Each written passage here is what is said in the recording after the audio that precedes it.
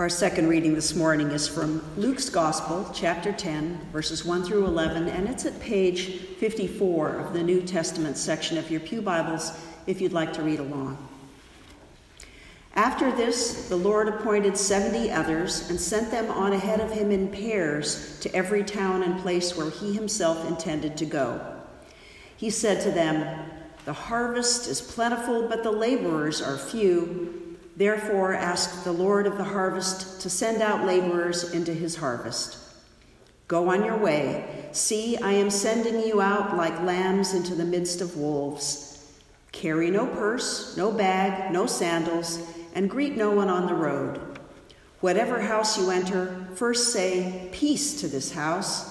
And if anyone is there who shares in peace, your peace will rest on that person, but if not, it will return to you. Remain in the same house, eating and drinking whatever they provide, for the laborer deserves to be paid. Do not move about from house to house. Whenever you enter a town and its people welcome you, eat what is set before you. Cure the sick who are there, and say to them, 'The kingdom of God has come near to you.' But whenever you enter a town and they do not welcome you, go out into the streets and say, 'Even the dust of your town that clings to our feet, we wipe off in protest against you.' Yet know this, the kingdom of God has come near." We celebrate the written word of Scripture. We celebrate the living word, Christ among us. Please join me in prayer. May the words of my mouth and the meditations of all of our hearts be acceptable to you, O God, our rock and our Redeemer. Amen. When you think of missionaries, you might picture Mormons in black slacks and white shirts walking through neighborhoods and knocking on your door at an inconvenient time.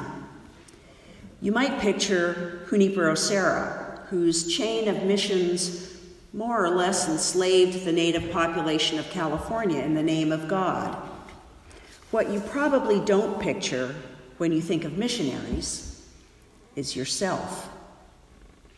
In this morning's passage in Luke, Jesus sends out 70 disciples, instructing them not only to proclaim the good news of the kingdom of God, but to make it real by performing the same works of healing that he is doing. He sends out his disciples to be missionaries. We are Christ's disciples too. And so this is a mission we now share. Now, before you start squirming, notice what Jesus doesn't say. He doesn't say, "I am sending you out to convert people." He doesn't say, "I'm sending you out to save souls." He doesn't even say, "I'm sending you out to try to convince people to come to church." He sends out the disciples to proclaim the good news of the kingdom of God and to demonstrate it by healing sick people. We talk about the kingdom of God fairly often here at First Presbyterian Church, but it's worth reviewing this morning because when you start talking about something scary like missionaries, our old preconceptions start creeping into our thinking. The kingdom of God is the central metaphor that Jesus used to convey his message. It was not focused on how to escape this world and its problems after death, but instead focused on how God's will might be done on earth, in history, in this life. The kingdom is God's dream coming true for this earth. God's justice and peace replacing earth's injustice and disharmony.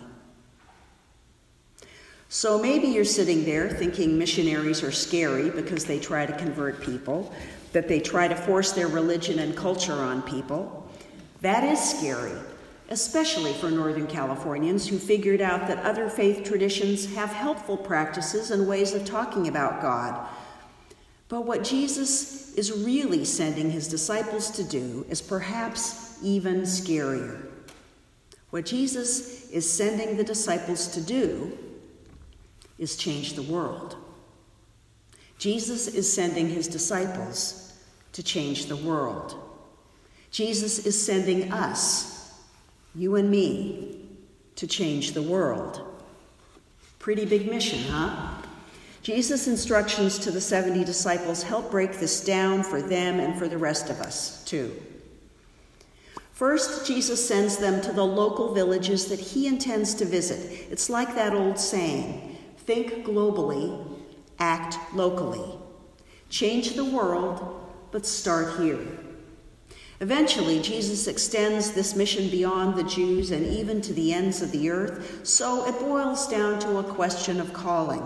Some of us are called to Mexico to build houses, or to Gulfport to rebuild houses, or to Afghanistan or Palestine to plant trees and build bridges. Some of us are sent instead to classrooms in San Anselmo, offices in San Francisco, encounters with our next-door neighbors, or even with family members. Next, Jesus says, pack light. Leave your baggage at home. Perhaps the baggage we most need to leave behind is our assumptions about who people are and what they need. The painful, fictional example of what this baggage looks like is the Reverend Price in Barbara Kingsolver's novel, The Poisonwood Bible. Price is an American missionary who proclaims, "Jesus is Bangala," to a group of confused villagers in Congo. He means to say something like, Jesus is supreme, but he fails to catch the nuances of their language, and what comes out is, Jesus is poisonwood, the name for a local plant that causes severe itching. But language isn't his biggest problem. Price doesn't see the richness of the local traditions and the very real needs of the people. In the end, Price's mission fails miserably because he's so stuck in his save the pagans approach that he can't see the Congolese as God's children, created in God's image. He doesn't love them. He can't learn from them. There is little, if any, communication. In contrast, Leslie Newbigin was an English missionary in India in the late 1930s. Unlike Price, Newbigin knew he had to listen and learn the cultures of this vast country. As he lived among the people in India, he came to understand that he'd been trapped in a modern and Western perspective, which assumed that his way of looking at the gospel was the right way, or even the only way to read it. India required him to hear and read the gospel all over again in ways he wouldn't have discovered if he'd stayed in the UK. If we enter the mission field around us, which is everywhere, what do we encounter that requires us to hear and read the gospel in new ways? Alan Roxburgh writes that the two critical questions we are to ask as missionaries are, 1, what is God up to in our neighborhoods and communities? 2, how do we join with what God is already doing in these places? These are the questions that help us leave our baggage behind and challenge us to ask, how would we function as missionaries if we understand the gospel as telling us that God is already at work in people and we are to participate with them? This may be why Jesus says, don't move from house to house, settle into the neighborhood. How can you build relationships after all? How can you listen and overcome your assumptions if you don't settle in and take time to get to know people? Jesus says, eat what's put before you. That means we enter the world of the other on his or her terms, not our own. We often talk about extending hospitality, and that really is important. It's fascinating that what Jesus is talking about in this passage is accepting hospitality. The disciples will have to rely on the kindness of strangers, and something about their vulnerability and dependence is the key to the success of this mission. Vulnerability and dependence are not considered virtues in the 21st century, but think about the times that you have accepted hospitality.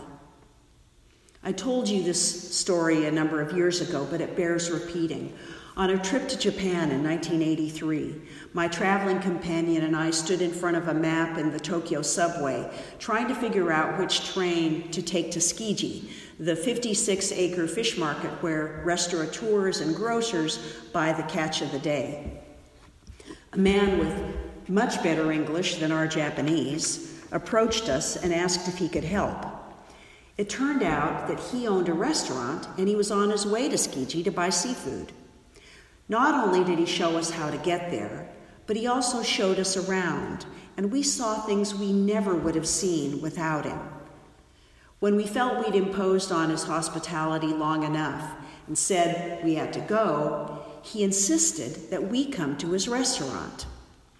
We understood Japanese hospitality well enough that we knew that if we showed up at his restaurant, he'd insist on buying us dinner.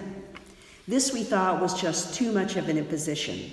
So we politely took his card with the address of his restaurant, thanked him profusely for his help, and bowed our way out of his presence. We figured we were off the hook. Tokyo, with 12 or so million people, there was no chance we'd run into him again, right? Wrong. We were in a park near Ueno Station, and there he was. Why hadn't we come to his restaurant, he asked. He was so sincere and he was so kind that we put aside our Western definitions of hospitality and imposition, and we went to his restaurant. He ushered us into a private room and sat on the floor with us at the table. For the next 2.5 hours, we were treated to course after course of seafood like you can't imagine, and in some cases, you probably don't want to imagine. But it was a feast. He sat with us through the entire meal. His English was good because he'd participated in the World's Fair in New York in 1964. But what he really wanted to talk about was World War II. Now, I wasn't alive during World War II, and he must have been a small child. But in 1983, the echo of that war still rang through the relationships between the American and Japanese people. I would never have known this if we hadn't accepted his hospitality. I would never have been able to see this part of his world from his perspective on his turf if I hadn't accepted his hospitality. Accepting that hospitality transformed me. This notion that we are to accept the hospitality of others as part of proclaiming the kingdom really turns our traditional notion of what it means to be a missionary on its head. Accepting hospitality is vulnerable. It means we aren't in control. It means we're on someone else's turf. We in the church are often convinced we have to figure out how to get people to come to our turf. But this passage this morning tells us that proclaiming the kingdom includes being open to what God is doing in someone else on his or her turf, and that changes us. John Philip Newell describes a conversation he had with a Mohawk elder in Canada. I have been wondering, the elder said, where we would be as a Western world today if the mission that came from Europe centuries ago had come expecting to find light in us. What might that look like for us here in our little corner of San Anselmo, to expect light in our neighbors? This is exactly why your mission study team is interviewing leaders in the San Anselmo community. A mission study is phase 1 of a search for a new pastor. It describes who we are as a congregation and what we hope to become. The mission study team has interviewed the principal at Drake High School, and a town council member, and more interviews are being planned. Other town council members, the principal of Wade Thomas, folks from Children for Change, the seminary, the homeless chaplaincy, and others. We're learning about their perceptions of us as a congregation, and I'm delighted to say it's good. But we're also learning about the good work that these folks and institutions are doing, the light that is already there, so that we might figure out how to partner with them in that good work, which is indeed God's work. My friends, when the conversation is mutual, when there is possibility of learning and growth and healing on both sides, when we are vulnerable to seeing the world from a different perspective, then the kingdom of God is indeed near. May it be so for you and for me. Amen.